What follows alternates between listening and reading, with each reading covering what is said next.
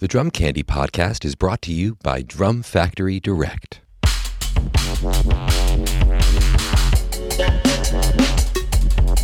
What's up, everyone? Welcome into episode 53 of the Drum Candy Podcast. This is your host, Mike Dawson, coming to you from Drum Factory Direct in Pittsburgh, Pennsylvania. This week, I'm sitting down with my good friend, Brian Wolf. Brian is currently teaching drum set at West Virginia University, and he's spent some time, a couple years on the road with Maynard Ferguson. He spent some time on the road with David Byrne and St. Vincent and Sufjan Stevens, and many years working in the Dap Kings world, touring with Sharon Jones and Dap Kings. So we sit down and talk about everything from how to build a college program to what he's practicing, why the Acrolite might be the greatest snare drum ever made, and then we go through his top 10 soul records. And the playlist that we go through at the end here, we will link in the description on the YouTube version of the show. I'm hearing some music I've never heard before, and I'm super excited to share it with you and also to shed to it later on my own. Let's get to it. Brian Wolf. Brian, thank you so much for coming on to the show. I've been wanting to have you as a guest since the very beginning. I've been a admirer of your playing since 1996 or 7, so thank you for coming into the studio. It's great that we're neighbors here and we get to hang casually. That's sweet of you to say that. Thank you. I'm honored to be here. I'm aware of what other drummers have come to talk to you. And yeah, I'm humbled. I was so excited when I heard you moved to Pittsburgh. It's great. Yeah, likewise. So let's start with what you're working on personally as a drummer. You got some goals and things you're trying to develop? Oh my gosh. Okay. Wow. Let me think about this. Because I've thought about this before. Sometimes when I take inventory of myself, I feel like I've been working on the same stuff for decades. Mm-hmm. And it's like, it's the same old problems. and I've had periods of growth where I feel things start to click and I feel myself going in the direction I'm trying to go. I've been other periods where I feel like I just can't shake these certain kinds of things. But what am I working on? Flow comes to mind. I look up to these drummers who can find the flow state and stay in it without interruption. You talking like an improv way? Yes. I think I look at that with as a spectrum. Okay. Improvisational music or improvisation in music. Like as I'm sitting here saying that, I'm seeing the spectrum with like maybe Carlton Barrett over here, pattern and variation improvisation versus like, I don't know, Milford Graves way over there where it's like stream of consciousness or whatever. Mm-hmm. Those aren't maybe the best examples, but you know what I mean? Like there's lots of ways to improvise. Yeah. But just staying in a flow where it's conversational, but not disrupted. In any kind of way. There are drummers who come to mind who do that really well, and I want to be more like that. And regardless of what style I'm playing. How do you practice that? I think it's a mindset. Part of it I've thought about before is like, I've thought about like when you sit down at the drums, I know you've talked about this, it's like you pick up the sticks, like from the first note, you're making music every time, every sound check, every rehearsal, every practice session. It's like, as soon as I touch the instrument, I'm making music. And to think that way and be mindful about everything you play and how one idea unfolds and connects to the next one. I have a student who's reading Kenny Werner's second book or whatever. I know he had a second There's book. a second one. I forget what it's called right now. My apologies. But like, and the conversation come up of something like, there's no wrong notes. It's just like how you what you do with what you just played next defines what it is. And I love that idea and I totally understand what that means. And it's a powerful statement. And then my mind goes to like, yeah, but it depends on what you're playing and what style. Because there are times where like, no, you played a wrong note. I'm sorry. Yeah. It depends on the parameters of the style you're working in. But that flow to just like not question what you're playing in the moment, to let it just roll out. What happens when this happens to me often where I feel like I'm in the flow and then I'll deliberately choose to play something and it's like everything gets scrambled? Yeah. Do you have any techniques to get back into it or? I mean, like breathing is coming to mind, you know, to actually think about breathing. But right there, that's we're not supposed to be thinking. Right. So do you think about breathing? You know, to focus on breathing, I guess, to prioritize breathing, listening. Yeah. If you're playing with other people, listen more to them than yourself and find it that way. So yeah, the flow state is something I'm working on. And then over the years also, just like I would see videos of myself playing and just cringe at the, you know, tension, my face, my jaw, my mouth, my neck, these areas where it's like in the moment, I'm just trying to play with soul and play with passion and play with fire or whatever. And it just reads as like, hey, calm down, relax, man. You know, and every now and then someone come up to me after the game, like, oh, I just love watching your face. You're so intense. And I'll be like, this is the last thing I want to hear, you know, because I just read it as like fake expression, you know, because I look at these other masters and there's just no tension in their body at all. And I want to be more like that. So yeah, constantly assessing the setup, the configuration of the kit and how I'm sitting. And then the snare drum tilt was a thing. Right. When did you commit to that? Let me think. Well, to rewind, I thought about it. I switched to traditional grip. My dad's a drummer, professional drummer, military drummer, and a music educator. And I'm coming up in the 80s. I started calling myself a drummer when I was 14. He puts the sticks in my hands, matched grip, because that's what you were doing back then. There was a sense of like, why would you hold the stick two different ways? You can hold them this way and play all these different instruments and both hands are doing the same stroke, whatever. So I did that even up through like my first professional touring job. By the way, I know you had Dave Throckmorton on recently. Imagine your first professional touring job being like, here, take over Dave Throckmorton's position in Maynard Ferguson's band. Here, learn the gig from these board tapes of him just destroying the gig, crushing it so hard. Oh, that's how you had to prepare for it? Oh, yeah. Like the cassette tapes of him doing it. I was like, okay, so try to do that. Okay. But, you know, even through all of that, you know, 2 years of Maynard Ferguson, match grip, whatever. When I came back from that, I hated my drumming. I hated myself. You know, you go through this period like, I just hate the way I sound. I hate all of this stuff. And admittedly, it was like Zig from the Meters and Stuart Copeland even, you know, like traditional grip or Charlie Watts even though I wasn't like raised in a Rolling Stones household, we didn't really appreciate the Stones growing up until later. But like, my point is traditional grip, not necessarily from a jazz angle. You know, this idea that like traditional grip is like for finesse, right? Rock drummers play matched grip for power. Like I don't believe that or see that. In fact, what drew me to traditional grip was the opposite. The way you could sit in this comfortable state and like whip the stick and get all this power and torque, kind of like a pencil fight. Like, you know, like you can pull it way back and let it rip. Right. And that's why I got into it. Okay. You know, and I found that like when I switched, so this would have been like 2002, when I switched to that instantly because I didn't have a lot of technique, like diddles and buzzes and like, I felt like my drumming improved just because I was playing less superfluous stuff. Interesting. First of all, like I had to retrain the left hand and get it caught up to the right hand. But, at the time, and this is embarrassing and kind of silly, but you know, now Keith Carlock is turning heads in New York. Just saw the 55 bars closing. That's sad. Right. But I would go down there a lot and watch him play. Just sit right there and listen to the drums with no mics and no muffling and just be blown away. And he was tilting the snare drum in that traditional way. And I sort of started seeing a lot of people were. And I foolishly resisted the urge to do that because I didn't want to just look like I was biting his style or whatever. Right. So I kept it flat and I said, well, if Steve Gadd plays both ways, he keeps it flat, you know, and just was like looking at these other drummers who played traditional grip without tilting the drum. And so I did that for a long time. And then it's only been like maybe 5 years that I started tilting it.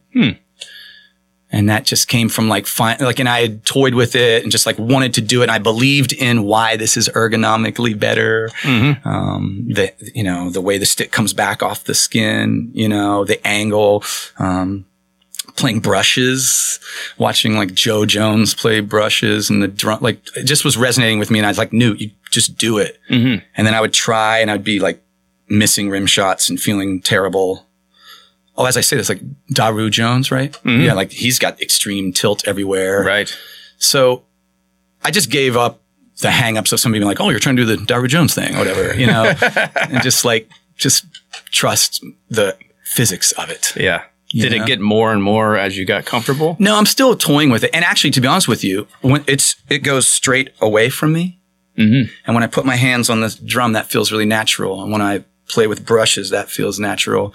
And I've learned how to get my consistent rim shot that way. But like, if I technically get scientific with it, it probably should be more like Dan Weiss, maybe. You ever seen what Dan Weiss has his drum? Like a sling, almost. Like a sling, like the whole reason the grip exists, I guess. Right. And I'm constantly trying to make that feel good and find that, because like in my mind is like, technically that's the way the stick is going to be.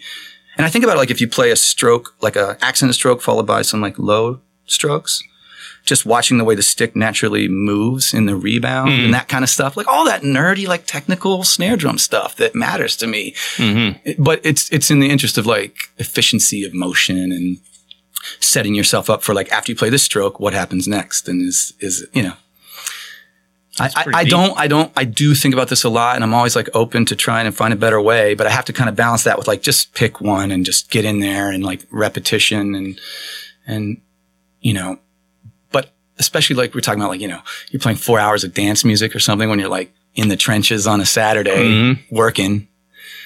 And I don't get pain or like fatigue, and that traditional grip backbeat just feels good to me. And so you don't like wear out your cuticle or anything? No.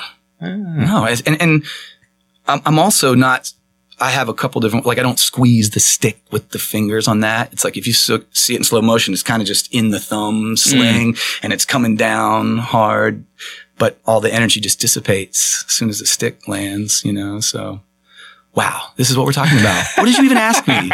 What you're working on. That's perfect. Oh my gosh. Yeah. I mean, I'm working on the stroke, playing a stroke. So I've got a little bit more of a philosophical follow-up to that, which, as you were talking, made me think of it. I've hit a lot of plateaus in my technique and things that I kind of am having to accept that maybe it's just not going to get better. Mm-hmm. You know, like certain speed things and stuff. I think accuracy, there's a tolerance that your nervous system can only go so far. Okay. You know, I think. Yeah. Like that's why some people can be surgeons or, you know, precise illustrators.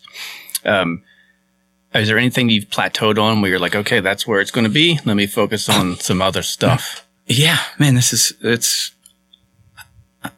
yes. So I feel embarrassed about this. You know, Mr. Professor, you're supposed to be good at all this stuff. And it's like some of the things that I struggle with are things that like some of my young students can do way better than me. This is like, but I'm thinking about two things, just like, you know, just bass drum pedal technique stuff, 2 notes in a row, 3 notes in a row, that kind of stuff.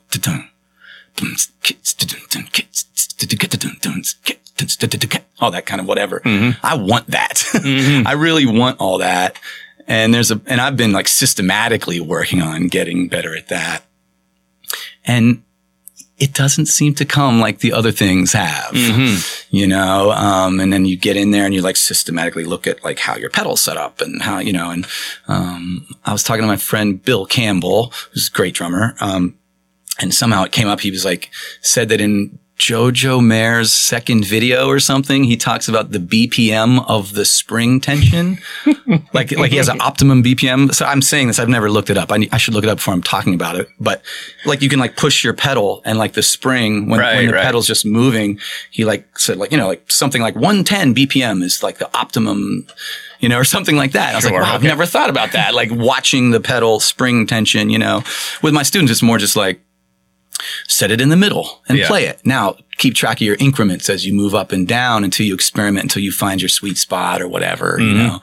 So, I mean, I'm sure that has something to do with it. But then again, it's just like my leg, my muscles, my ankle, like the whole.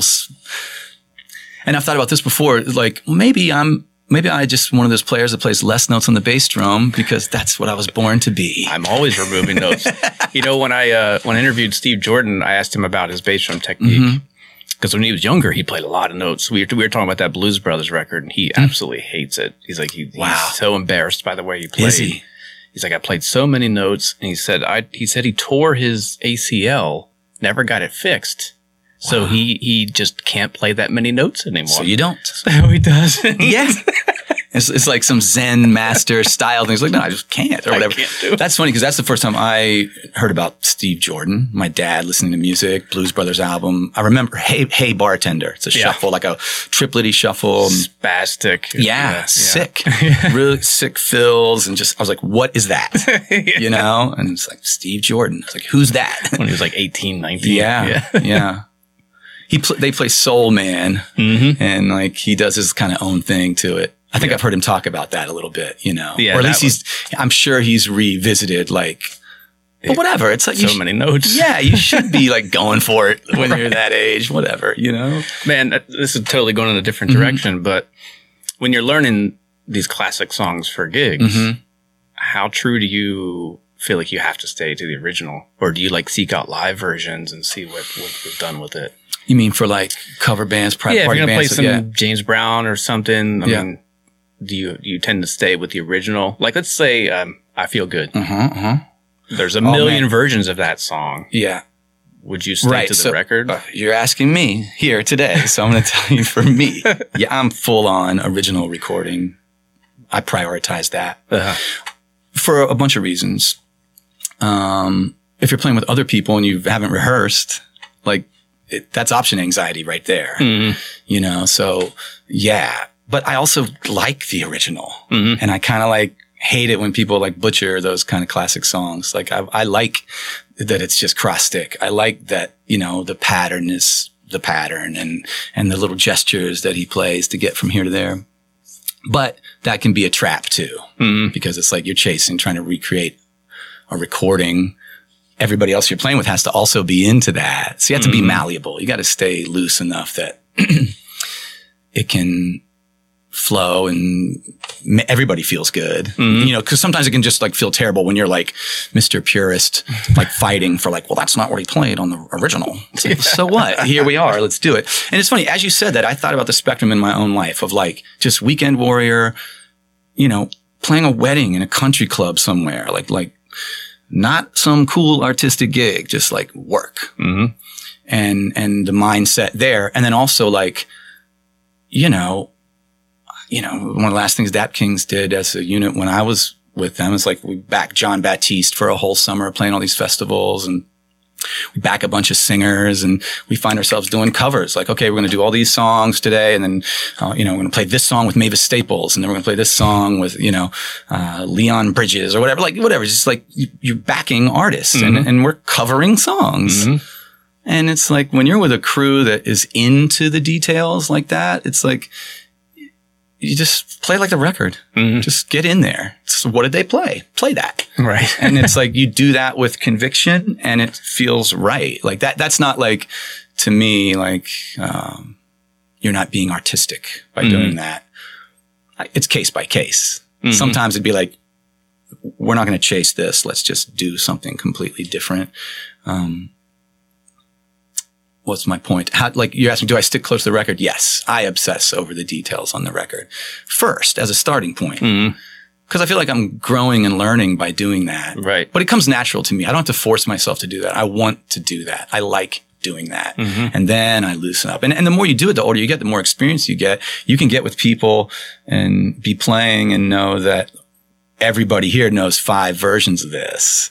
And we do know the live version. And, so that's my association with the Dap Kings, like filling in for Homer and like being the touring drummer, led to me being on a lot of cool gigs where sometimes we were playing like with like these like old soul artists that made amazing records and like influential recordings, and some Coney Island gig where it's not the Dap Kings, but just like, you know, some of the extended family or whatever. We're backing Archie Bell and we're playing the Tighten Up and like, you know, there's a drum break and it's like I just make the decision, I'm going to play the like James Brown drum break here instead of the original. And afterwards it's like, yeah, man, I never liked the one on our recording. That's the cool, you know? So it's like at that point you're a few steps inside where it's like, yeah, I know the original, but I also know the others. Yeah. And not that I'm like being like, I'm so in the know. It just comes with time, you know? And how many times in my life did someone be like, oh, you've never heard this? I can't believe you never heard this. Listen. And you're like, oh, and then you start making these connections and it just keeps adding up over time and you can't speed it up. But, Yeah, I like getting into the originals. I just saw, it's an old interview with Clyde Stubblefield, but I hadn't seen it before, and they asked him about Funky Drummer. The first thing he said, I hate that song. Yeah. And then for him to demonstrate the beat, he doesn't know what he played. So the version that he has played on video, not even close to the master recording. So for the guy to say, I hated that song, and I don't even remember what I played. Yeah. This thing that everybody obsesses over and chases. I know. It's crazy.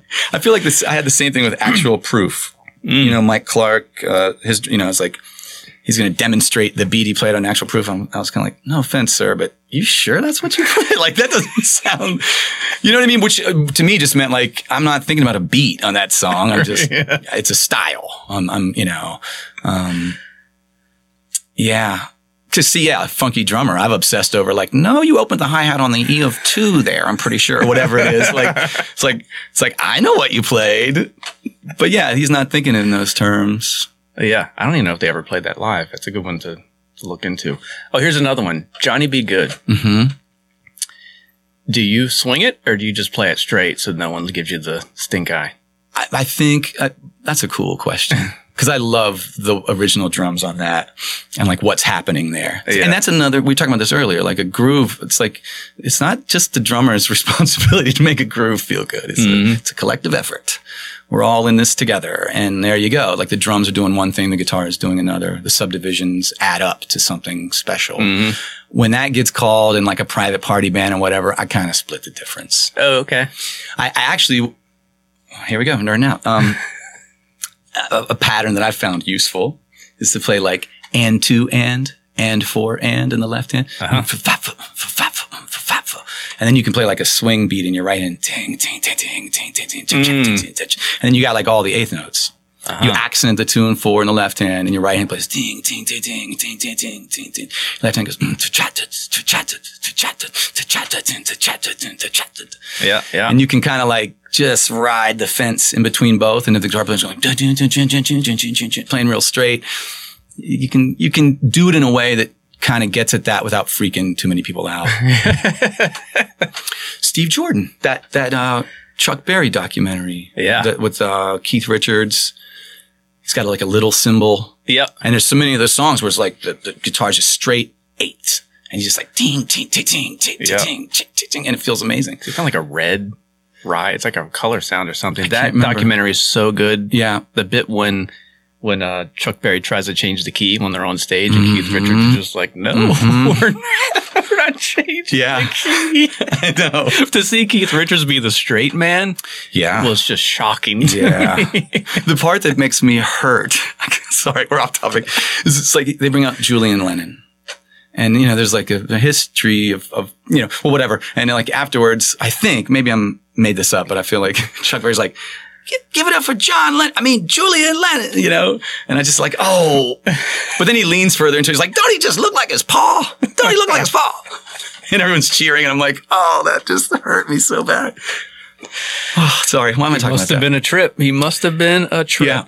Yeah. Band leaders. Oh, yeah, Johnny B. Good. Johnny B. Good, yeah. Okay, let's shift into, you and recent. How many years ago did you take over the WVU gig at this point? 2016. So it's been a number of years. I think 2016. Is that when we moved? So you've seen students go through the whole 4 years now. Yes. So you brought in students and finished them. Yes. Quote unquote. Yep. It's kind of cosmic. You and I both went to West Virginia University. I was there a little bit ahead of you.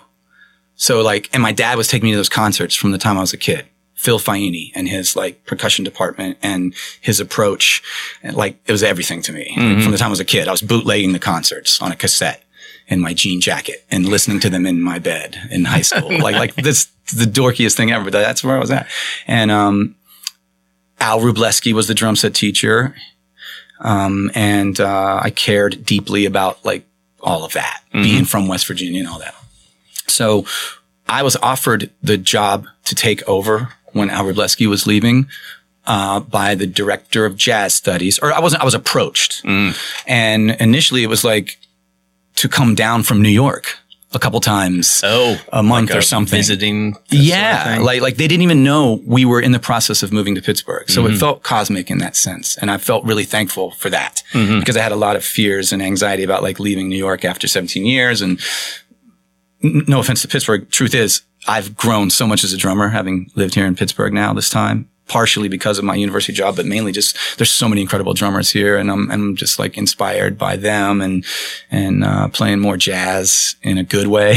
You know what I mean? And yeah, because you didn't try to do the New York jazz scene. No, for whatever, lots of reasons, but yeah, I found myself playing jazz on occasion up there. You know, I'd be like on a cocktail hour at like some fancy private party with players who were doing the heavy jazz lifting in New York and you know what I mean? But no, I wasn't out there doing that. I was in different scenes. But my point is like to be offered that job and step into it and have this new thing to really focus on and get serious about and try to build and, you know, just financial stability of an adjunct like supplemental income. It's not a ton of money, but it helps, you know, and you balance that with playing and touring and recording. And it's like, wow, I can be more selective now about what I'm saying yes to. But to be honest with you, all of that pales in comparison to like the opportunity to grow as a teacher and like actually build a program and get serious about a curriculum. That's what you were asking me about. Like, it's like, well, what are we going to do here? Yeah. What are we going to teach? Did you have any like charges and directives, or was it just you build it? My two bosses are like George Willis, the like director of percussion studies. I call him my orchestral colleague. You know, he's the orchestral player and he's in charge of the department. And then I have one foot in the jazz department too, Jared Sims. He's in charge of the jazz department. So it's like I've served those two things at the university. So like I have to like, you know, make sure the students are thriving in those two areas. But and also think about like what's happening when they leave school and like their like long-term trajectory as musicians and all of that and as people. But both of those bosses, those are like my direct bosses, let's say. They've been like super supportive and just like, yeah, do it. And then they'll give me guidance as we go, like, you know, or like suggestions. But no, it was pretty much just like figured out. In a good way. Admittedly, cause I wanted to do a good job. And I was like, I've thought about programs that I do respect, you know, North Texas and Berkeley and, you know, whatever, Manhattan School of Music. And I even remember looking, cause I started to look, what do they do? Like, I just want to see. Some of it gave me like good guidance and affirmations. Some of it was like, ew, that's what they do? I don't want that. No. You know, some of it was like, made me more confused. You know, some of it was like, helped me be like, no, I'm going to trust that I think if I just ask myself, what should these students be working on, that it's going to come together properly. And it's a work in progress, constantly changing. But yeah, just, you know, I could talk about this for a long time. So maybe I need some direction here, you know. Well, but I love that you actually have books. So is it every year you kind of refine this? Yes. Or how many years in the making is this course number one? Well, from the time I started, I was just like making handouts, started to get my Sibelius chops together. And it's not an arrogance thing. It's not like there's a million cool method books, but I just like, I don't know, this balance between, if I'm honest about what I've seen a lot of, it's just like in collegiate drum set programs and studies, there's so much like uninspired kind of like hoops to jump through that don't really connect with like what people want from you out there in the world. Like trying to balance that with like artistic expression and like possibilities. So really like, this is extensive, dude. Man, I've been working on this like crazy from the time I started, teaching. And it's like anything, you go back, like some of the first students, I want to be like, hey, I want to apologize because I have no idea what I was talking about back then, but now I got it. You know, check this out. You know, it's like, I'm growing and learning. So everybody gets a copy of this? Well, it depends. Okay. It depends. So I'm all over the place right now, but it's an attempt to as a working class drummer is how I see myself. My dad was too, you know, in the sense of like if artist is over here and like working class drummers are here, my dad was definitely more towards the working class thing. This idea of like, what does this person need from me? What does your music need from me? And I'll provide that for you. And if I do a good job, you'll call me back. Right. You know? Yeah. It's like end of story. Service provider. Yeah. Service provider, you know, versus like, who am I? What am I trying to say on the drum set? I value both of those things and I try to strike a balance, but these students are in college. So I do have to be like, I want them to get out in the world and be functional. But like music's always changing. So you have to be careful. Like, what are you chasing? I remember when I was in school and they just were trying to take care of me. You know, Al Wroblewski, God love him, was like, you got to learn your bolero and your foxtrot and it was real because it's like, you know, cause you're gonna get out there and you're going to do your ballroom dancing gigs. It's like, there's no way that we can talk about that now. It's like, maybe that's true, but no, not anymore. There's like all these other things you have to be able to do, but I don't want studying the drum set at WU to just be like, here's the things you need to do. I also want it to be like, what do you hear? Let's, you know, try to leave space for innovation and rule breaking and creativity and imagination, you know? So let's say a student comes in freshman year.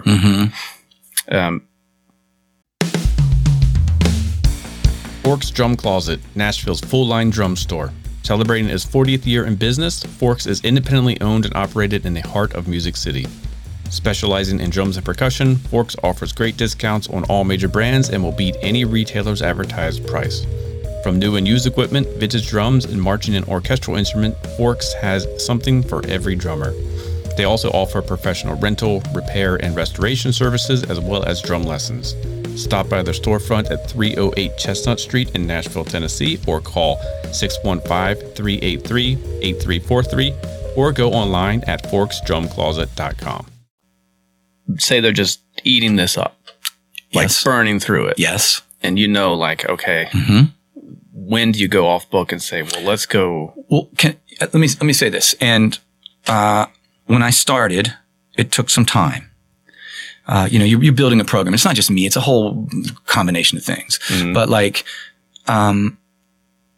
in the beginning, sometimes I'd get frustrated because I'm like, these students aren't moving through this at the rate that I think they should be moving through this, you know, and I've been hungry for that. And the truth is in the past couple of years, it's like, oh, there they are.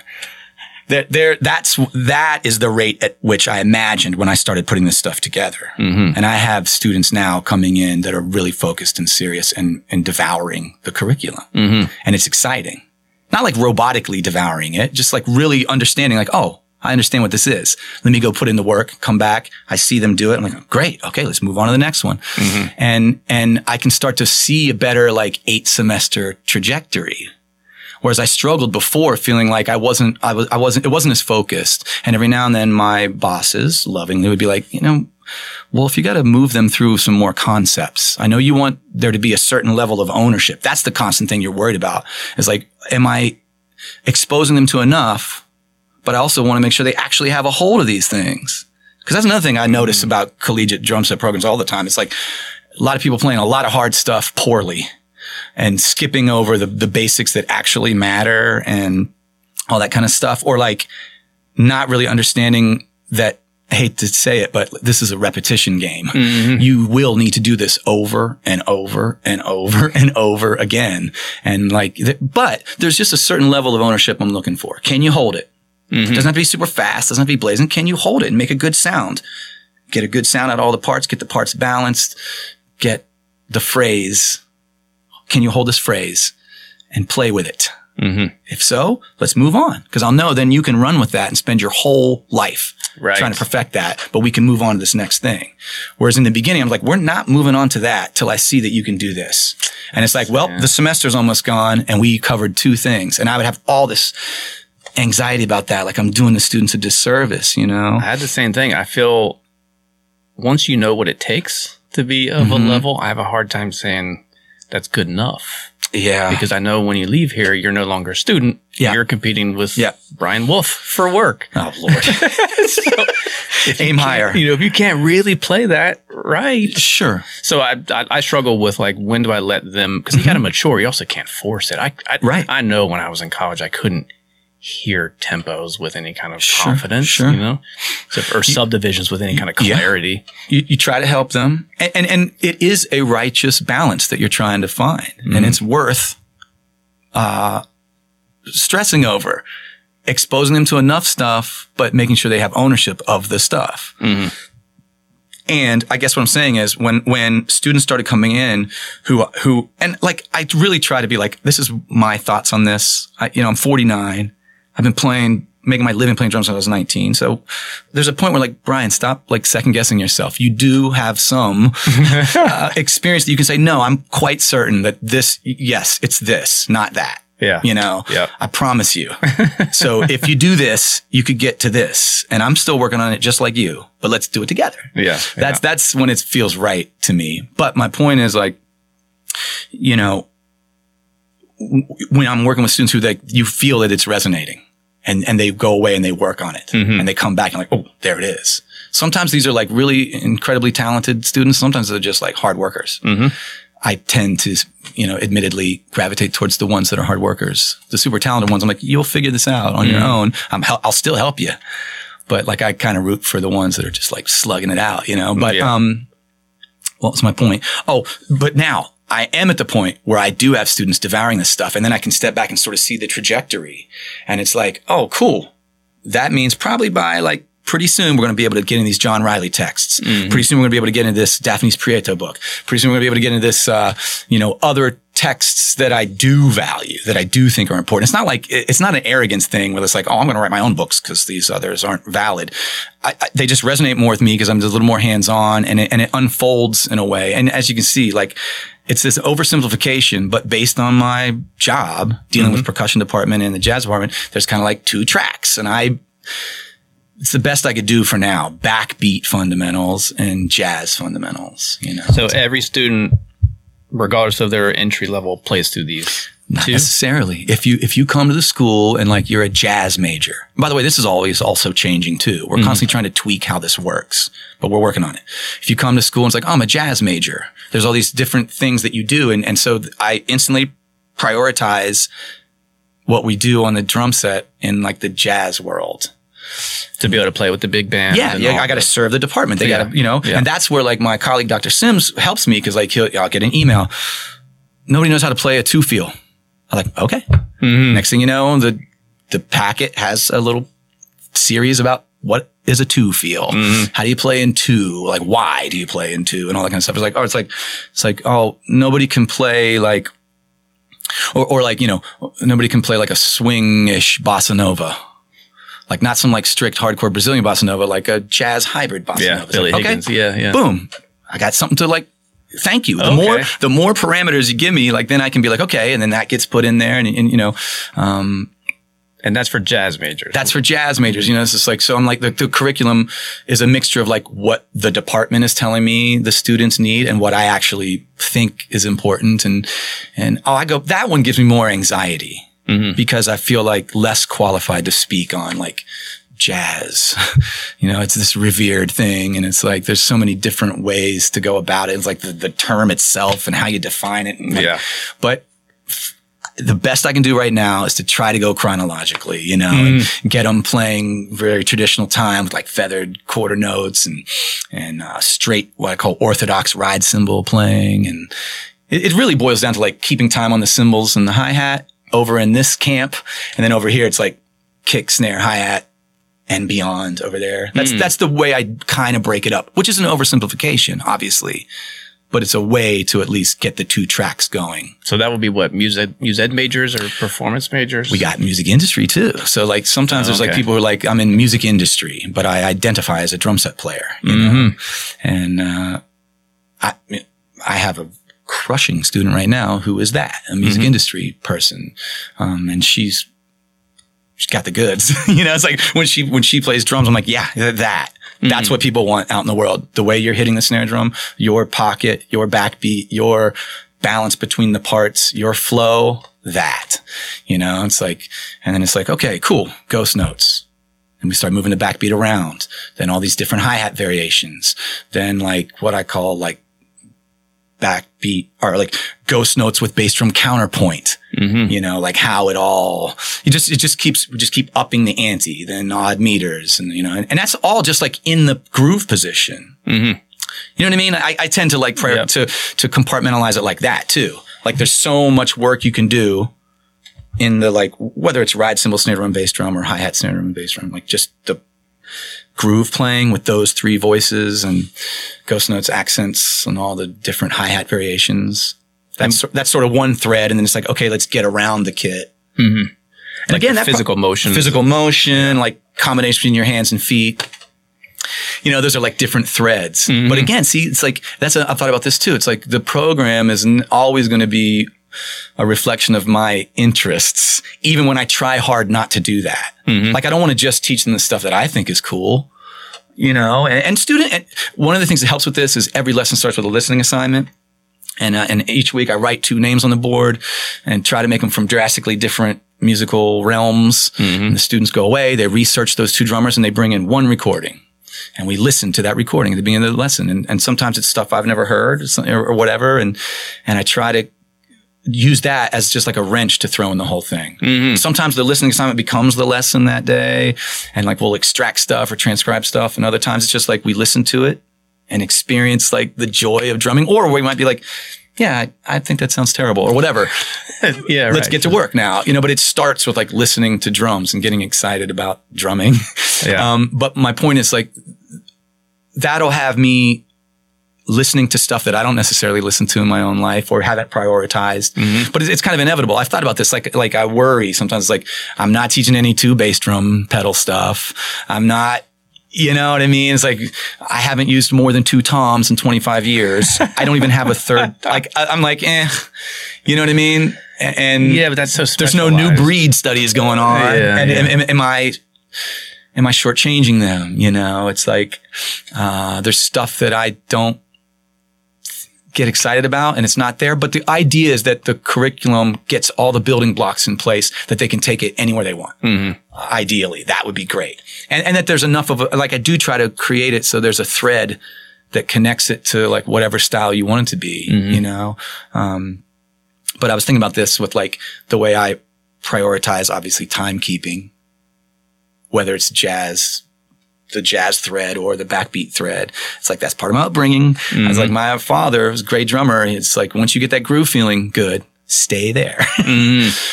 You gonna go for a fill? Okay. You better make it count. You better get back to that one or it was not worth it.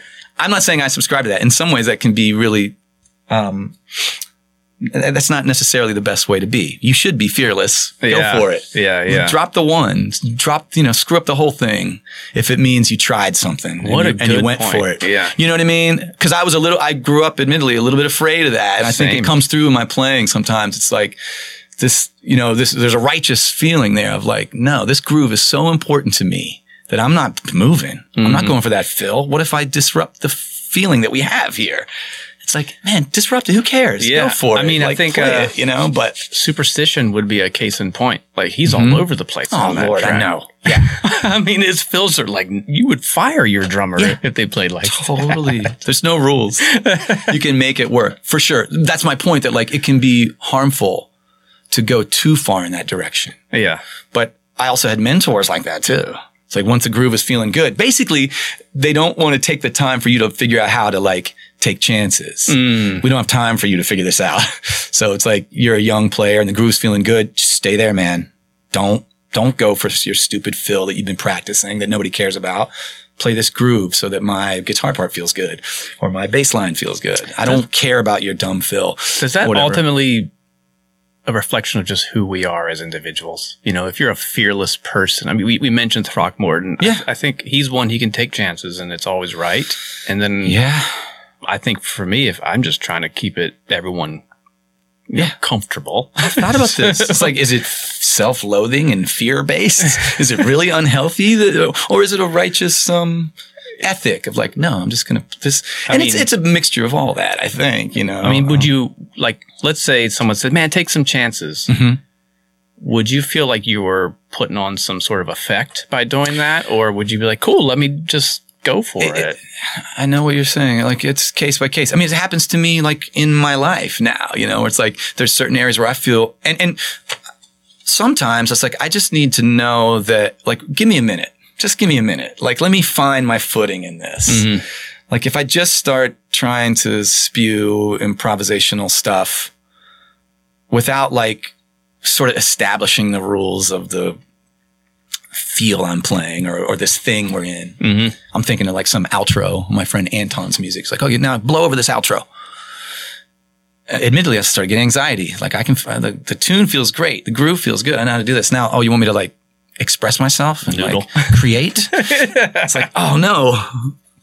Yeah, I get a little bit scared and like, oh geez, but I go for it. And I try to like create something and let it unfold naturally and be me, not just like what I think I'm supposed to play here. And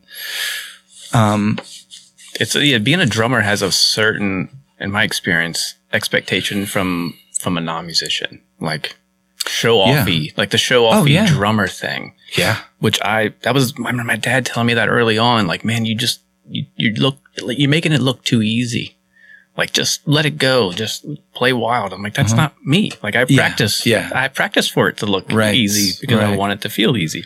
Yeah. But there's a certain expectation. I feel sometimes like, I don't want a solo. Like, yeah, I don't want the outro to go crazy. Why don't we just play the song? Yeah. And that's okay. Yeah. When I think about the fact that for those 2 years in Maynard Ferguson's band, it'd be like, and now Brian Wolf. And everyone would leave the stage. I remember and I would play drums for like 10 minutes. Like, I would crawl in a hole if I heard a recording of my drum solo. Like, and I'm talking like every night for 2 years. And what was your strategy? I remember, let me make an observation. I remember this distinctly because I think I opened up for the band at one gig with Curtis Johnson. Cool. I remember you never stepping into the show-offy stuff. There was always like some motifs and themes. Yeah. And always some sort of a groove kind of building. Mm-hmm. Yeah, that was, I think back to those times. It's like, trying to play something with authenticity and recognizing like I don't have the technique and flow and chops of like, cause really the big band tradition is that those guys. Yeah. Well, again, see, big band is like a wide spectrum, but I'm talking about Buddy Rich and Louis Bellson and Gene Krupa or whatever. And the drummers that went through Maynard's band, Greg Bissonette. Totally. And so trying to find my voice in it, you know, and yeah, I remember, dude, I was like nerdy, keeping notebooks, trying to like listen back to the gig recordings and get better. And, you know, I'd have like ideas of like, okay, I could start here. And then if I could get here somehow, I'd try to leave it open because I knew that it was whack to like compose a solo. Yeah. Like that's not cool either. But it was survival because like, I'm not that good at this. So let me just help myself out in the beginning, being like, okay, I'll do this kind of thing and I'll let it get into this kind of thing. And this, so these three broad topics, and you just try to improvise your way from one to the next and have a shape.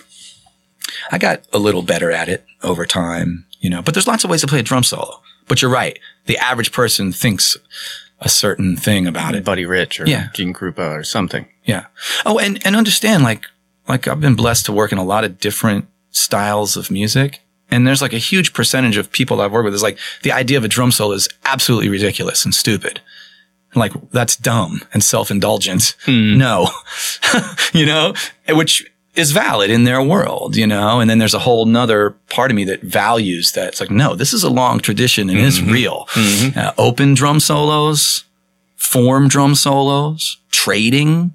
Do you teach it? Groove solos? Oh yeah, man. We try. We try to work on all these things, you know? Definitely with the jazz drummers in the school, it's like, yeah, we got to start learning how to trade fours, trade eights, hear a melody, express yourself within the structure of a form and melody, you know? We talked about this before that you play with and for the students a lot. Is that still the case? The two kits thing is huge to me. not arrogance. It's not like, here, let me show you how this is done. But in a way, it's like, we'll just do it together. Mm-hmm. It's also like keeps it real. Mm-hmm. It's like, it really, in a good way, makes me have to like live up to like anything I'm showing them. I need to be able to demonstrate it for them. Mm-hmm. Right? Like that seems fair. But also we can play together. We can accompany each other. We can trade. We can, you can just see it in real time, and as opposed to like me standing there watching them play and talk about it. Right. And I would think you saying, hey, your snare drum's ahead versus just sitting down and playing and they experience it. Yeah. Is a whole different level of teaching. Totally. On that topic, if I'm going to be like totally honest, in my life, I've never personally been like, on this groove, I'm going to play the snare drum a little bit ahead, but the hi-hat a little bit behind. I've just like, for 30 years, been just trying to play in time. Right. just put the note in time. That's it. I mean, I'm sure there's like the music,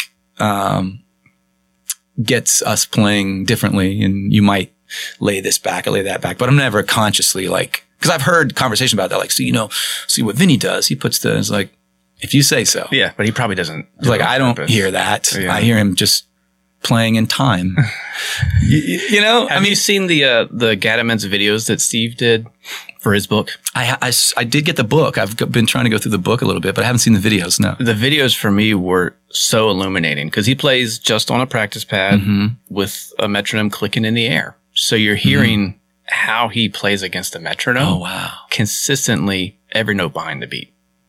The click is always clicking before he hits the pad. That's every cool. single time. It's like, there's the example. We talk about it like, but you can't really hear it until it's a stick on a pad and a metronome. Wow. And there's the guy. And you hear it landing. Always behind. He's always slamming slightly behind. Dude, like, I've thought about this in my own life. In those notebooks I was talking about, like when I was like listening to board tapes and trying to grow, it's like more than anything else, it's just like, slow down, lay back, savor every subdivision. Don't be ahead. Wait for it. Like that was my criticism of myself for years and years. And still when I hear it, I'm like, dang it. I thought I was landing. It's like, I'm ahead. Come on, relax. It's heavier. And that's wow, that's cool to hear. Yeah. That's just naturally. I don't know what it means to me other than it was just reaffirming. Like he's in time, but he's like 5 milliseconds behind it at all times. And it just sounded so much more relaxed. Yeah. That's cool. I want to check that out. Maybe I'm oversimplifying it, but when I remember watching, I was like, man, there it is. Like anyone wants to know what it means to play with like a fat time feel. Mm-hmm. He's doing it with rubber pad and and Radamus. Totally. I think it's just like, it's like the thing I was always writing, like savor every subdivision. Don't get there early. Don't want to drag either, obviously. Yeah, that's the difference, right? When do you listen too much? And yeah, that's what I'm struggling with. Like pulling back versus being slightly behind. That's a totally different thing that I cannot feel in the moment. Yeah. At all without a metronome. Yeah.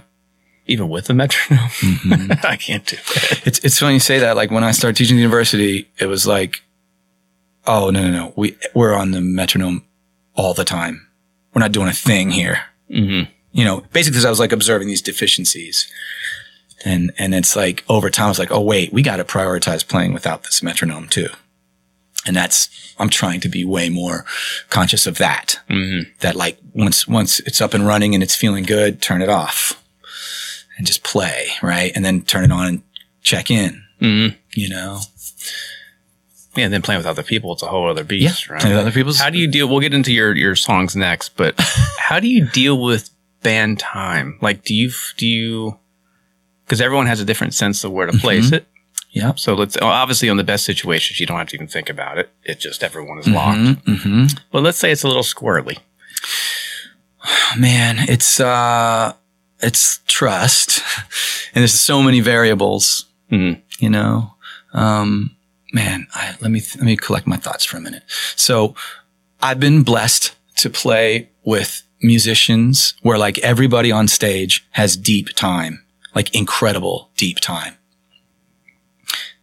And I've played in situations where like there's people with like terrible time. Like they can't tell that they're speeding up and slowing down. They've never addressed that. It's not a thing. You know, this thought just popped into my mind thinking back. I don't want to get too far off topic, but like I observe, so all these different worlds of playing time, but like singer-songwriter, that term. There was a period when I was living in New York, I was playing at the living room a lot, backing a lot of different singer-songwriters, and oftentimes a woman with an acoustic guitar. And I observed this like sexist thing that was such a jive, and I hated it. It's like, you know, the good old boys club of like the rhythm section in the back, like, you know, questioning the girl's timing. It's like, we got this, you know. And that was not my experience at all. Like, I've worked with some amazing singers and songwriters who played acoustic guitar and wrote songs that way and shared them with us. And it's like nobody in this room played with a better feel than them when they were playing the guitar by themselves, singing the song. They wrote the song. It's the words are coming out of their mouth in a way that is so connected to, it's like, so for me, it's all right there. And I could just see it when some of these other musicians, it was just like pure sexism or their own like power hungry thing of like, we got this. It's like, no, you don't really. Just listen. She has this. It's right there. Listen to that. Play to that. Right. And I've had some really amazing experiences when like you observe that and you got everyone else to observe that and boom, the band takes off. Feels amazing. So it's like, that's just one of the things that popped into my mind, how head games can ruin all of this. People strong arm in tempos about where it's supposed to be and all that kind of stuff. At some point, I mean, there's a hierarchy. There's the songwriter. There's a band leader. There's a musical director.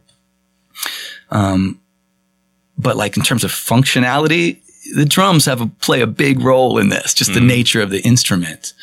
But I've pretty early on, I learned to reject the idea that like, I'm the tempo guy. Cause it's like, we're the tempo people. Right. You know, it's like, it's collective. It doesn't work with just like the drummer saying like, no, it's here. It's like, well, okay. But it's way more powerful when it's like the drummer has this confidence and it has done the work to be like, no, I know what it feels like to play in time. But then I also know how to deliver that confidently while deeply listening to you with love and humanity and making your part feel good against my part, regardless of style, all the way around the map. It's just the same for me. So we were talking about this a little bit before this. Gabe Roth from the Dap Kings says he never said this to me, but I swear he did in some recording session where it's like, you know, the groove wasn't feeling great. And this is a room where like everybody has great time. So, and he's like, just say yes on the one. And this idea of like coming to grips with like, what's that mean? You know, it's like whatever the pattern is, whatever the phrase is, every time that one comes around, awareness of it and, intent on that note with confidence. You're delivering it with confidence, but you're also listening to everyone else and making sure their part feels good. It can go too far. If you're too sensitive, nobody's holding it steady.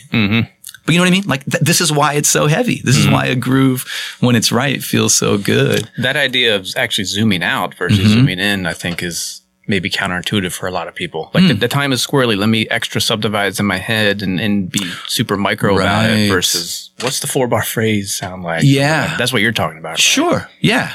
You know,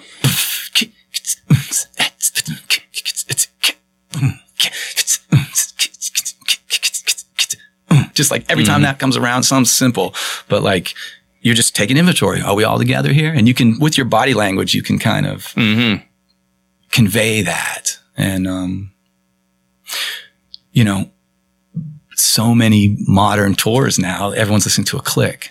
So you don't have to do that. No one's generating that. You know, that's why these old masters matter to me so much. Yeah. You know, it's like back in the day, if you're going to like make a pop tour cook on stage, somebody had dealt with this at some point in their life, how we play as a band and make it feel great together. And the hierarchy of like, okay, well, the drums are laying it down and how do we put our parts on top of that? And how did the drum, you know, it's top down, it's singer down for me, if there's a singer. Actually, the old dudes like my dad's bands and those guys, and when I started playing like, you know, weddings and stuff, they taught me that. So it's like knowledge of the original recording. So you show up knowing like, yeah, I know this song. I know how this goes. I know where this part should feel, the tempo where this feels good. deliver that with confidence. But then as soon as the band's moving, you're listening to the singer and really taking inventory. Like, are the words coming out of that singer's mouth comfortably? Do they feel like they're having to like struggle to make this work, or is it flowing nicely and it feels great? Then I fine tune that. And then once that's feeling good, then like the final percentage points is like, once the band's feeling good, you look out in the audience and you find people dancing. And when you see people dancing in a way that seems right, like, oh, this person gets this, they're moving, focus on their feet for a minute. And then it just keeps expanding further and further out into the room and you're connected with them. Then it's really feeling good, you know, which seems weird. It's like, I'm the professional, but I'm like looking to just like some couple out there dancing, but it's like, yeah. There's magic. I think I've experienced like that's when it gets like even more deep. Yeah. It's interesting that you it's singer or band leader audience, not rhythm section. No. I mean, of course we got to do our job and like get it done and we're listening to each other, but like as corny as it sounds or cliche, it's like we're in service to the song. I used to hear that all the time. No offense to like technical fusion players, but I would be in New York and like hear people who like, you know, what they really want to be doing is playing like some Al Di Meola song or something. Like that's what really turns them on. They'd be like, yeah, man, I just want to like play for the song, you know? And so, and they would be talking to me about this because they want more gigs with like songwriters or they want to like be on a tour with an artist and they're frustrated that they're not getting those calls. And they would say these cliche things they'd heard people say like, yeah, man, I just want to play for the song. It's like, do you though? Do you really know what that means? Have you really dealt with that? Or are you playing simple and secretly in your mind, you're like, this was boring. Right. Because it shows, dude. You know, right. It's like, or do you actually like the sound of space in music? Do you actually like the sound of like this singer's song? Yeah. And how the drums serve it. Or whatever, the saxophone player's melody or whatever it is. It doesn't have to be a song, you know, with words. It can be whatever, but just understanding your role in it. The David Byrne and St. Vincent tour that I did for a year and a half, some of those songs were on a click. Everyone has in-ear monitors, everybody's listening to a click. And there's some of that is great. It's awesome because like what it can do in terms of like consistency and lack of head games, you know, and it can be really cool. Drum machines and those types of things. And I don't mind that at all. I really enjoyed that aspect of it. But like a bunch of people on stage agreeing, not tied to the box is powerful. Yeah. That's a whole other level. It's a whole other level. Yeah. Dude, we got to listen to some music now. You got me inspired. Yeah. So you put together, I'm not surprised, you went ahead and created a playlist for us for your top 10 favorite soul tracks.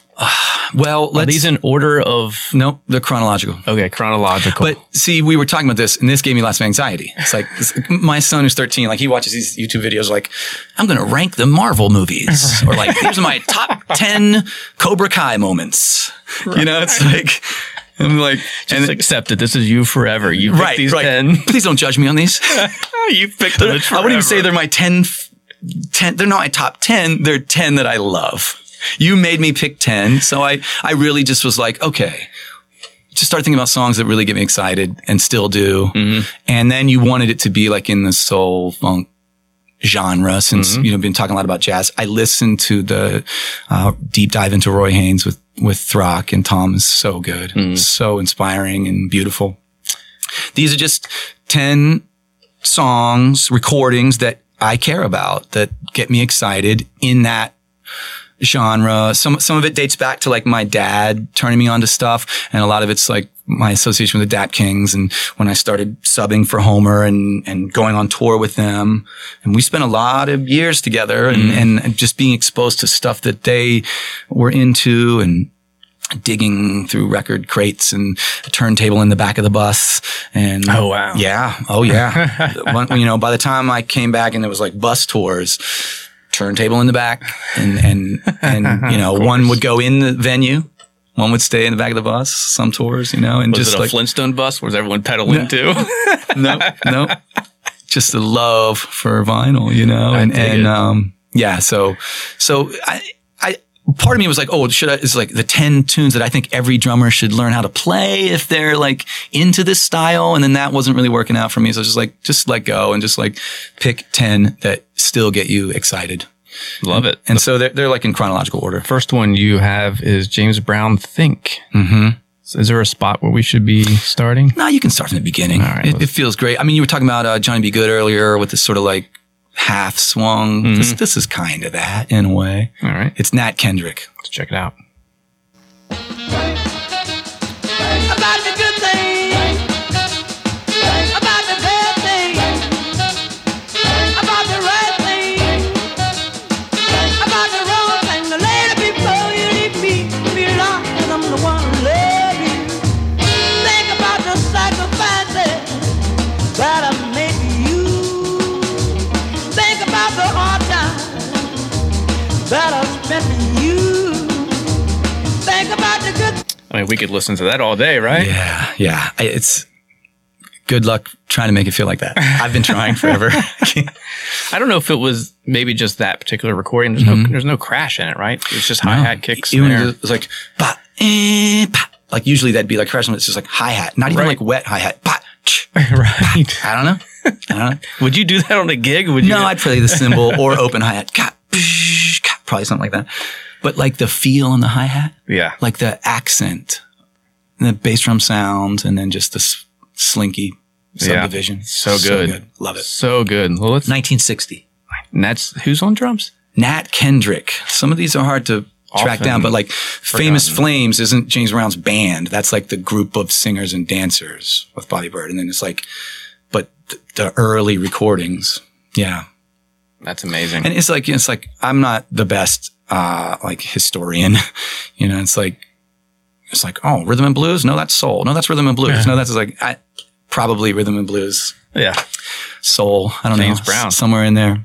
Well, the second one is It's You for Me. Yeah. Okay. So this is on there because it was important to me to put a ballad on there. Okay. Cause like that was an important part of like my times with the Dap Kings too, like dynamic ballad playing. Mm-hmm. And I remember just being in the back of the bus at some point. It's like, what is that record? And it's The Amazers. And it's like some like Twin Cities soul band that Curtis Mayfield ends up producing. And I just remember like this one jumping out at me, like, having really dynamic, adventurous drumming on a 6/8 ballad that's kind of like show-stopping. The drummer's name is Bill Lorden, which I didn't really know much about him, but I looked him up, and he went on to be in other bands and stuff. Okay. Where we start from the beginning? You could get a taste of the beginning and then jump to the bridge where it gets a little more adventurous. So.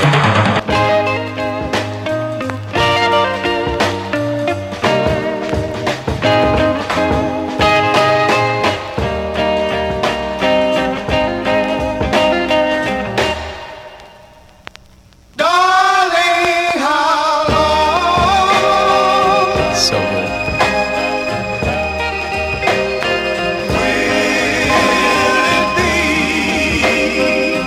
Wow. Yeah, it's beautiful. Where's the bridge? I mean, somewhere around, 2 minutes, something like that. You could go from 2 minutes to the end. I think Okay. you enjoy that. So he starts getting a little more adventurous, more like sort of jazz waltzy, aiming for the 2, 1, 2, 3, 4, 5, 6, that kind of okay. stuff. And it's. I think the sound is so important to this feel too. Yeah. Embracing that, like, not a super deep bass drum sound. It's Right. a little bit mid-rangey. Yes. Super cool. All right, let's go 2 minutes in.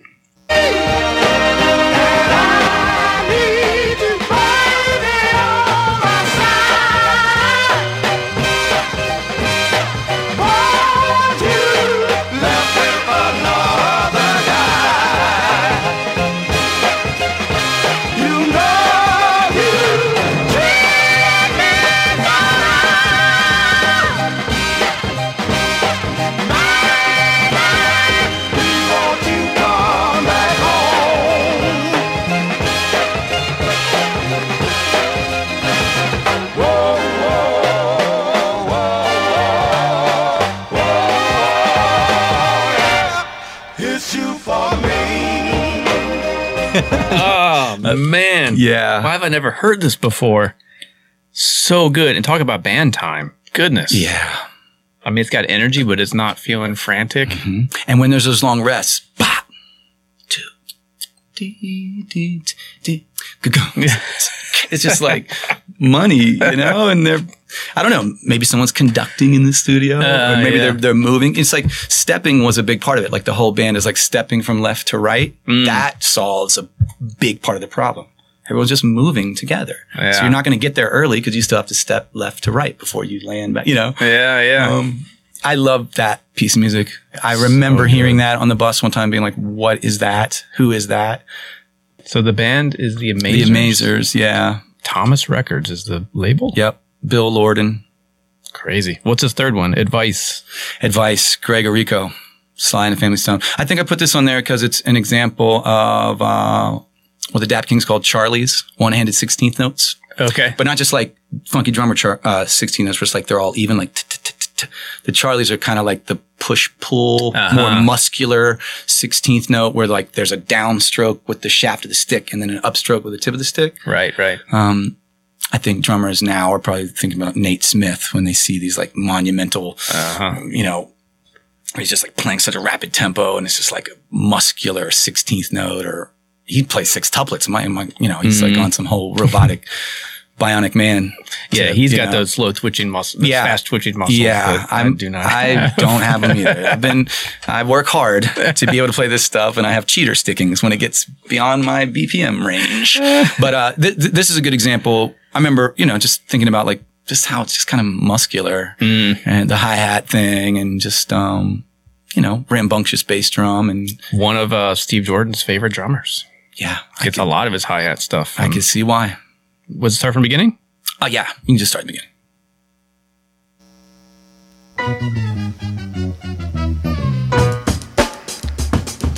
Take my advice if you want a lover.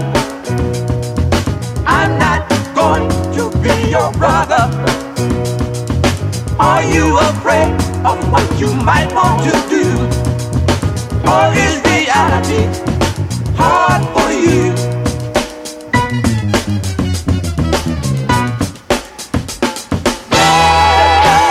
I mean, undeniable. There's some magic happening in there. Yeah. Like the E's and U's are like this weird clicky sound. I think it's shaft tip. Yeah. But it's getting such a broad sound on the downbeats.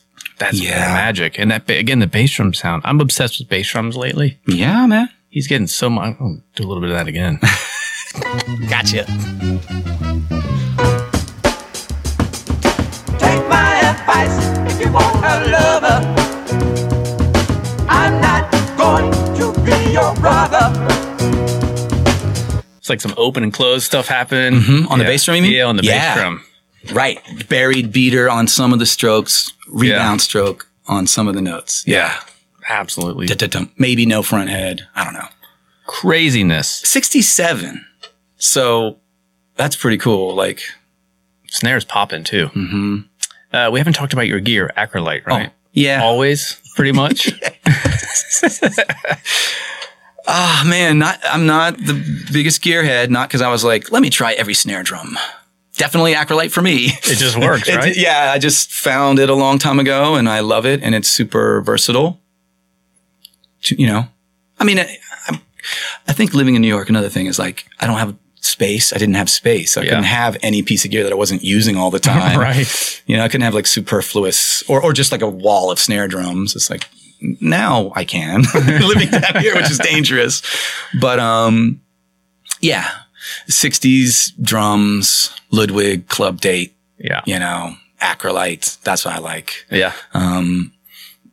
Bigger ones for like rock and pop music or whatever.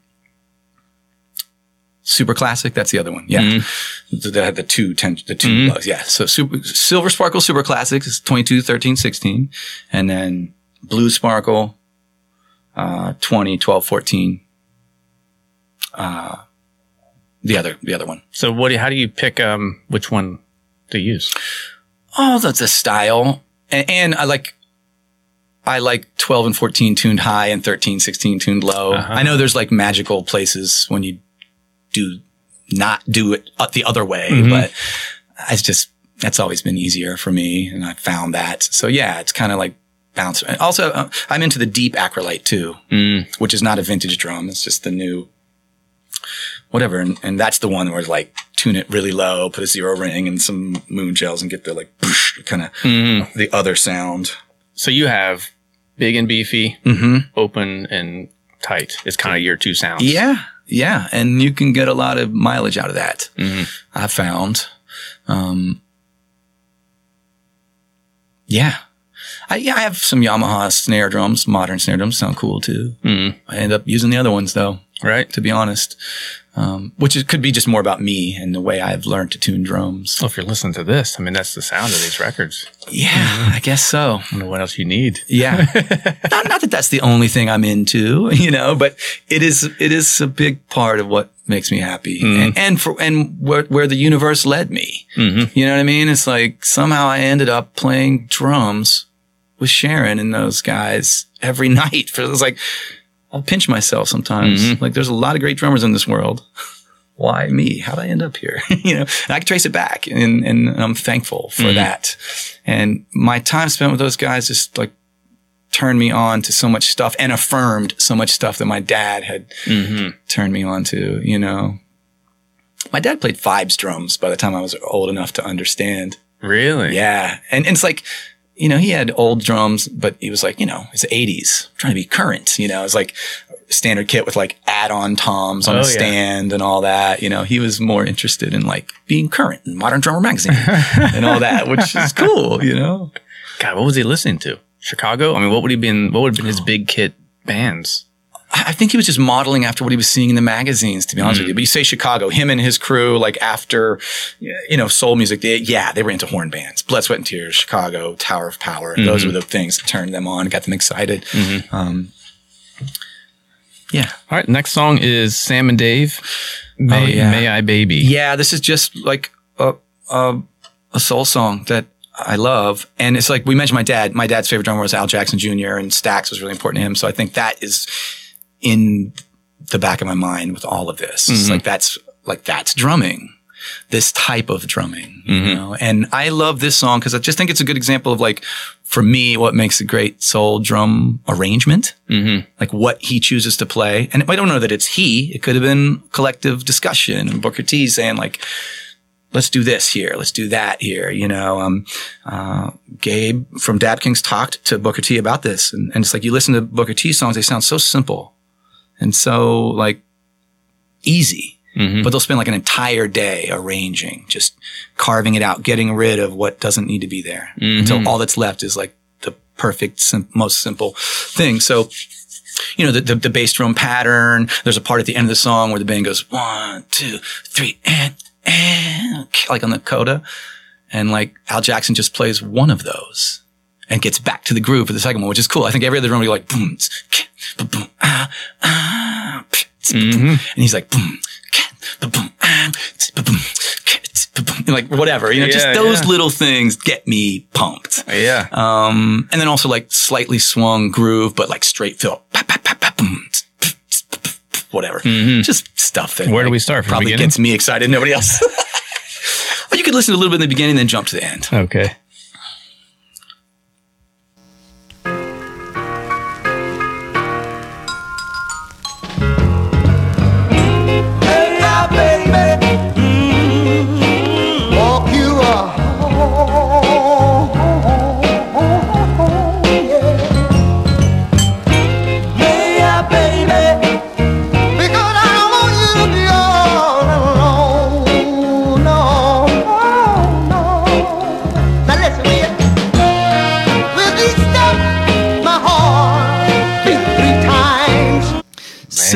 Simple, but effective. And where is that coda? So, where is the coda?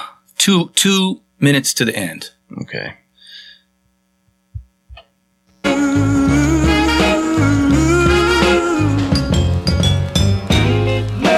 that too. Just to play that on the bass drum cymbal bass.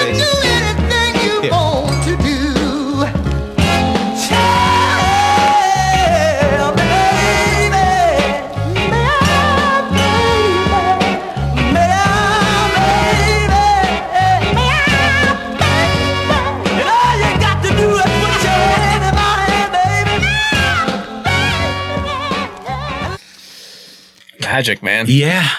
I think I'm going to try a single ply coated bass drum head again. I haven't done that in a long time. That's the vibe, dude. There's so much expression in that. Yeah. Just like all the extra low end or not that he's able to get out of it. Right, You yeah. can't get that from a pre-muffled head. Not in my experience, at least. So good. It's funny, you want to talk about gear. I know this is ridiculous, but like, the fiber skin power stroke? Mm-hmm. That was my jam. That was my attempt at like, okay, let me get this old school sound, but have it be controlled enough that like sound engineers don't freak out and, or a sound engineer with less experience dealing with a bass drum like that. Just rein it in a little bit. So it's like a fiber skin material. It's kind of like calfskin copy. And then the muffling ring to kind of just like control those overtones a little bit. And then felt strips on the front head. Towel rolled up between the bass drum bass drum pedal and the battery head. That's how I have done it for years. And I've got some good bass drum sounds. Yeah. But I still wonder exactly how and not being afraid of like wide open and yeah, man. Yeah. This will keep you up all night. It will. Let's move on to the next one. We've got Funky Bull Part 1. Okay. Dyke and the Blazers. It's Dyke and the Blazers. Okay. So this is Gadsden. This is James Gadsden. So like Dyke and the Blazers is like a Buffalo, New York funk band and he goes out to Los Angeles and makes records with some studio musicians. But this is James Gadsden. So what do I love about this? How about I don't even talk about it? Just listen From to the it. beginning? Sure. Yeah.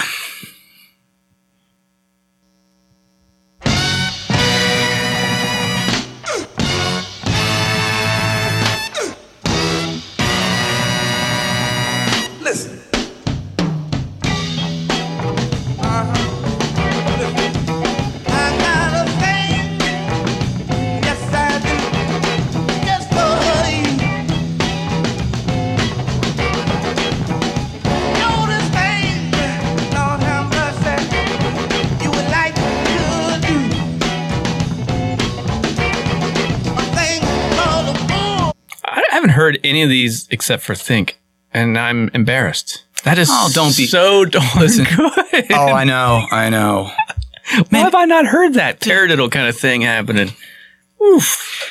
Yeah, it's an endless sea. That's another thing. Hang out. Dap Kings taught me. It's like it just never ends. There's so many little like secondary labels making records trying to sound like Motown or Stax or High Records, but it's like a janky version of that, and it's killer, and it just goes on forever. And it's an endless sea, and you're always like, whoa, here's another one. But yeah, that. Just again, muscular. It's like, so what's it mean to be a soul drummer? It's like, I don't really know, but like, it has something to do with like, repetition, obviously, and just like delivery. Mean it. Yeah, he's hitting. Yeah, mean what you're playing. And it's like the ride is like way under. That's an interesting mix too. I'm gonna play just a chunk of it again. Yeah, there's a short like 1 bar drum break, a little bit further than that. You have to go further than like 120. Okay, let's go right there then. A little bit before 120 to get you the break, I guess.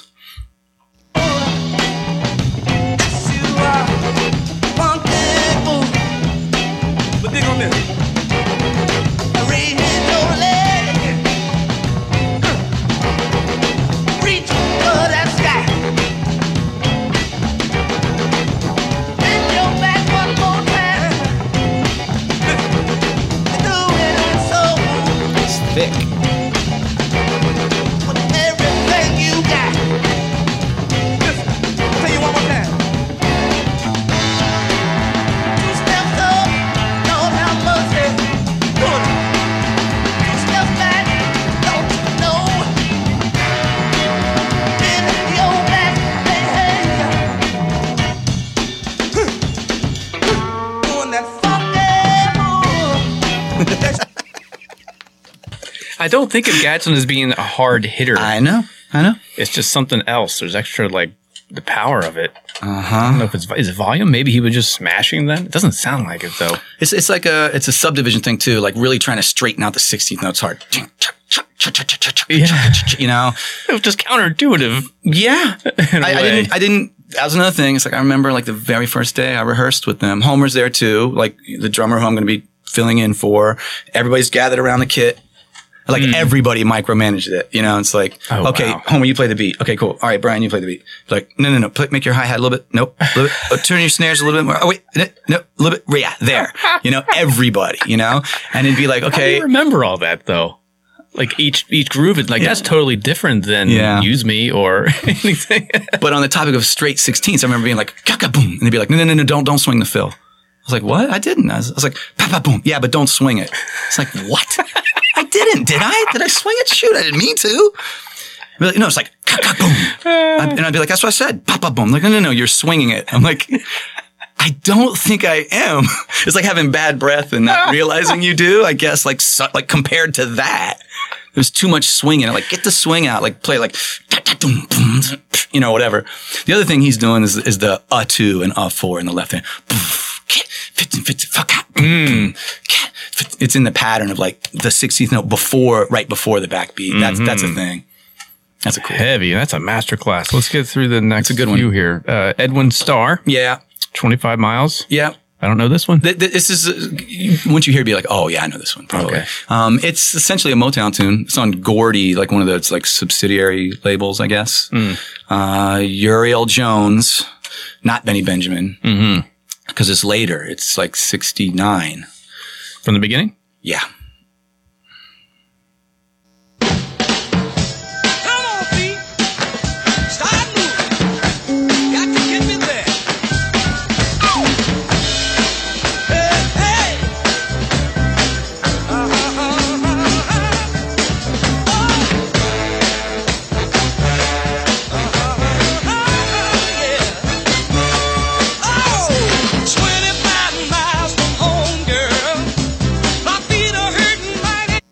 Yeah. Heavy, but not as muscular. Right. So totally different worlds, but related. Yes. I love that one. That's just so the good. riff and like, yeah, hotness. So good. All right, let's go on. Yeah. It's My Thing. Marva Whitney. I don't know this one. Yeah. Okay. So, James Brown produced other artists, female artists, singers. So this is Marva Whitney, and it's basically James Brown's band and James Brown producing. It's Clyde Stubblefield. And, but like the way the drums are recorded on this are a little bit weird. Maybe your ears can be like, oh, I see what's going on there. Cause I can't really tell. But like the way the rim shot backbeat affects the microphones versus the way the ghost notes. It's very dry, dead snare. But it's, what I love about it is the drum break. Okay. Maybe we'll just do it and then we can nerd out on it. So like, the drum break is like, you could go 122 to 222 if that's not annoying. 122 to 222. 120. You'll get the gist. 120.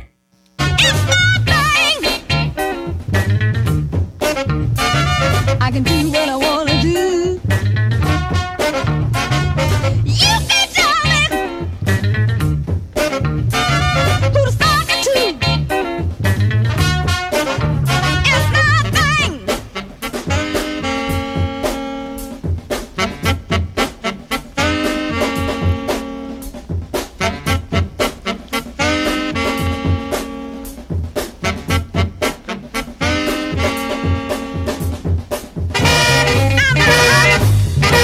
Is that Clyde? You can hear grunting, do you think? Maybe. It makes me feel less bad about my own grunting.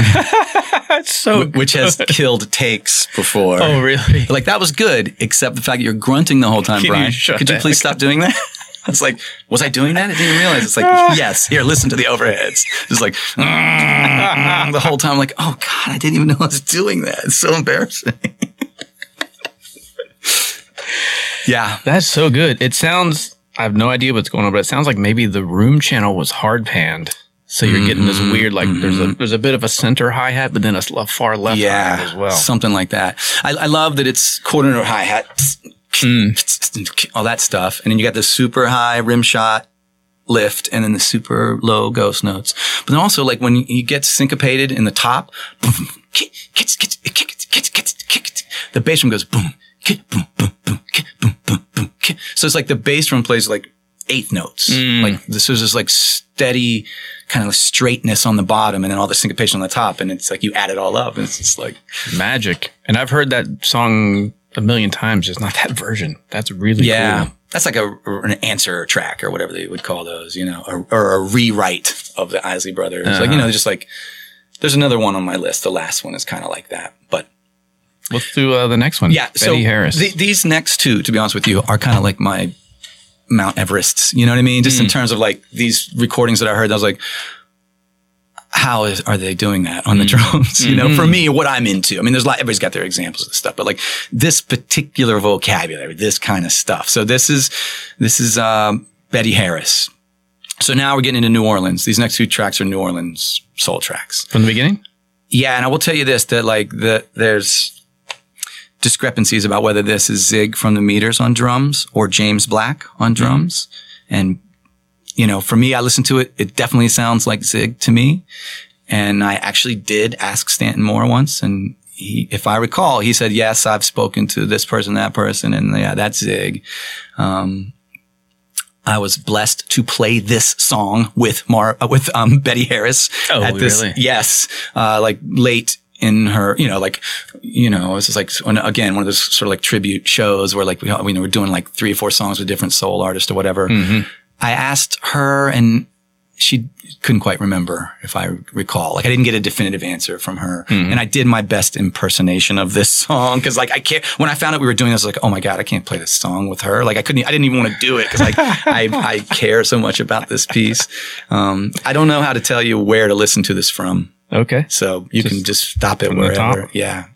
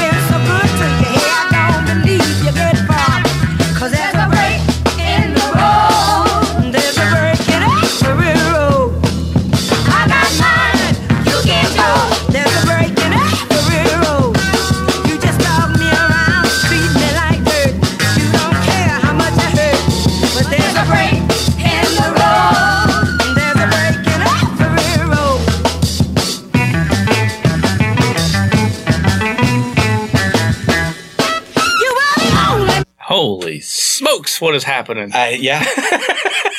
That's what I'm saying.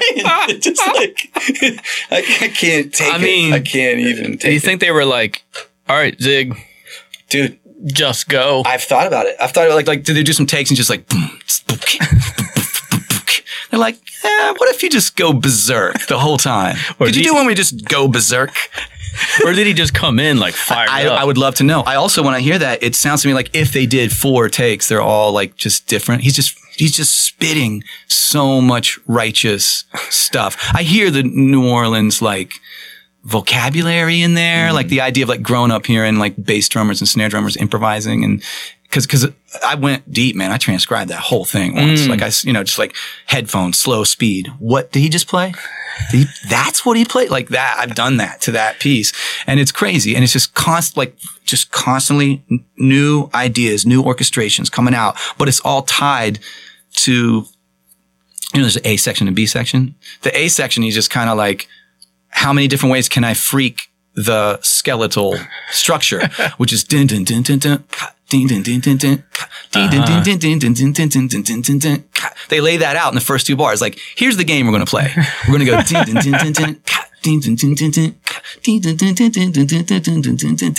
now go berserk. Express yourself.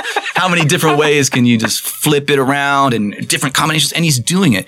And then the B section is just, to my ears, he's playing the vocal. Cause there's a break in, I got mine, you get yours. He's just like sort of playing at those phrases and just orchestrating them in the moment with all that sick stuff. Please put on headphones and listen to the whole thing sometime. Yeah. Because like it goes, each one is more adventurous. And it's all behind a vocalist. And it feels great. That's the thing when it's like, don't play too much. got to serve the song. It's like, well, there's lots of ways to do that. Yeah. You know, That's magical. it really is. It feels amazing. It really feels incredible. I love it so much. I love it too much. I'm glad you picked that one. Holy smokes. You should listen to the whole Harris. thing sometime. It's really great. The track is There's a Break in the Road. There's a break in the road. All right. The next one is Eddie Bow Hook and Sling. Yep. This is James Black, the other sort of like, you know, legendary New Orleans funk drummer. All right. Start from the beginning. Yeah. You ready? Yeah! Go! 1, 2, 1, 2, 3, go! Woo! The name of this thing is Hook and Sling. You got it. Hook it, baby. Now sling it. Hook it, baby. Ha. Now sling it. Woo! Hook it. Good going. Sling it, girl. Woo-wee. Ow! Jump. I got that feeling. I got that feeling.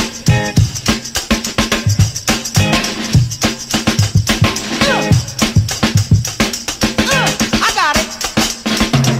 Hook it. Man, Yeah. I'm overwhelmed with, because we kind of talked about it early on and before, they just love each other so much that they can do no wrong. You can hear it. Like Yeah. the band is just having Yeah. so much fun playing with each other. I mean, My maybe they're God. mad at each other, but I don't know. I don't think so. Because I think you can kind of hear maybe the tempo. Once the band, it's like, woo, well, then it Yeah. just falls into another pocket. Yeah. But it's just magic. You listen to each other and you make it happen. And you trust the drummer too. And also it's like somebody's playing tambourine, someone's going, ch, ch, ch, ch. So like, you know, somebody's holding the fort Yeah, yeah. in that sense. You know, that's a very African idea. You know, that there's like some instrument that's playing this simple, repetitive thing and all this syncopation is built around it, you know. I love that one too. It's just, you know, and I guess these are breaking the rules of like, you know, play the groove. Just stick to the groove, man. Make it feel good. It's like both of these examples are like drummers going berserk. Right. But it's a certain kind of language within the, you know, the structure. Yeah. Yeah, I know? think it's clearly defined. Like, Yeah. you're supposed to be the featured item. Yes, right yes. now. And you don't just play anything.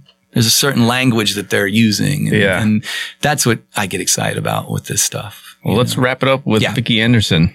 Yeah. So this is John Starks, Jabo.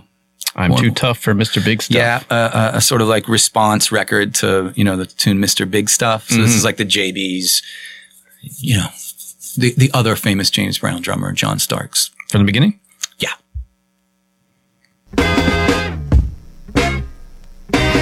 I'm tough with my stuff. Too tough for Mr. Big Stuff. I listen to the story about Mr. Big Stuff, but I want him to know that I'm tough with my stuff. Can't fool me with that Chicago strut and that Detroit grin. Your New York rap won't get you in, but maybe a 9 to 5 or 8 to 4 may open my door.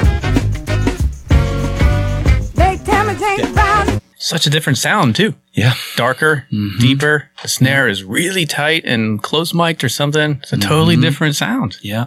Lots of ways to get at it. I love on that track at some point she says, in St. Louis, they ruining it, but they think they're doing it. She also says Pittsburgh at the end, which I yeah. always get pumped anytime someone says like Pittsburgh. Well, dude, we went long, but I think it was the way it's supposed to be. Sorry Thank about you. that. We're gonna include this link to this playlist in the show. So anyone who wants to hear the whole thing, we're gonna make it available. Oh, cool. Yeah, check it out. Super cool. That's awesome. Mike, thank you for, I love what you're doing here and I respect you so much and I'm just honored that you would want to talk to me about drums. Thank Yeah. you. Thank you. We'll do it again. Thanks. Awesome. That's it for this week's episode. Hope you enjoyed that chat with Brian Wolf. If you do like the show, please give us a 5-star rating and drop a review on wherever you get your podcasts, whether it's YouTube or Spotify or Apple, wherever it is. That helps get this show into the ears of more drummers around the world. Again, the playlist that we went through will be linked in the YouTube video of this show. Hopefully there's some things in there you've never heard before, or maybe you're hearing them with fresh ears and getting inspired just to jam along with those records. I know that's what I'm going to be doing for the next few weeks. So until then, have a good one. See you next time.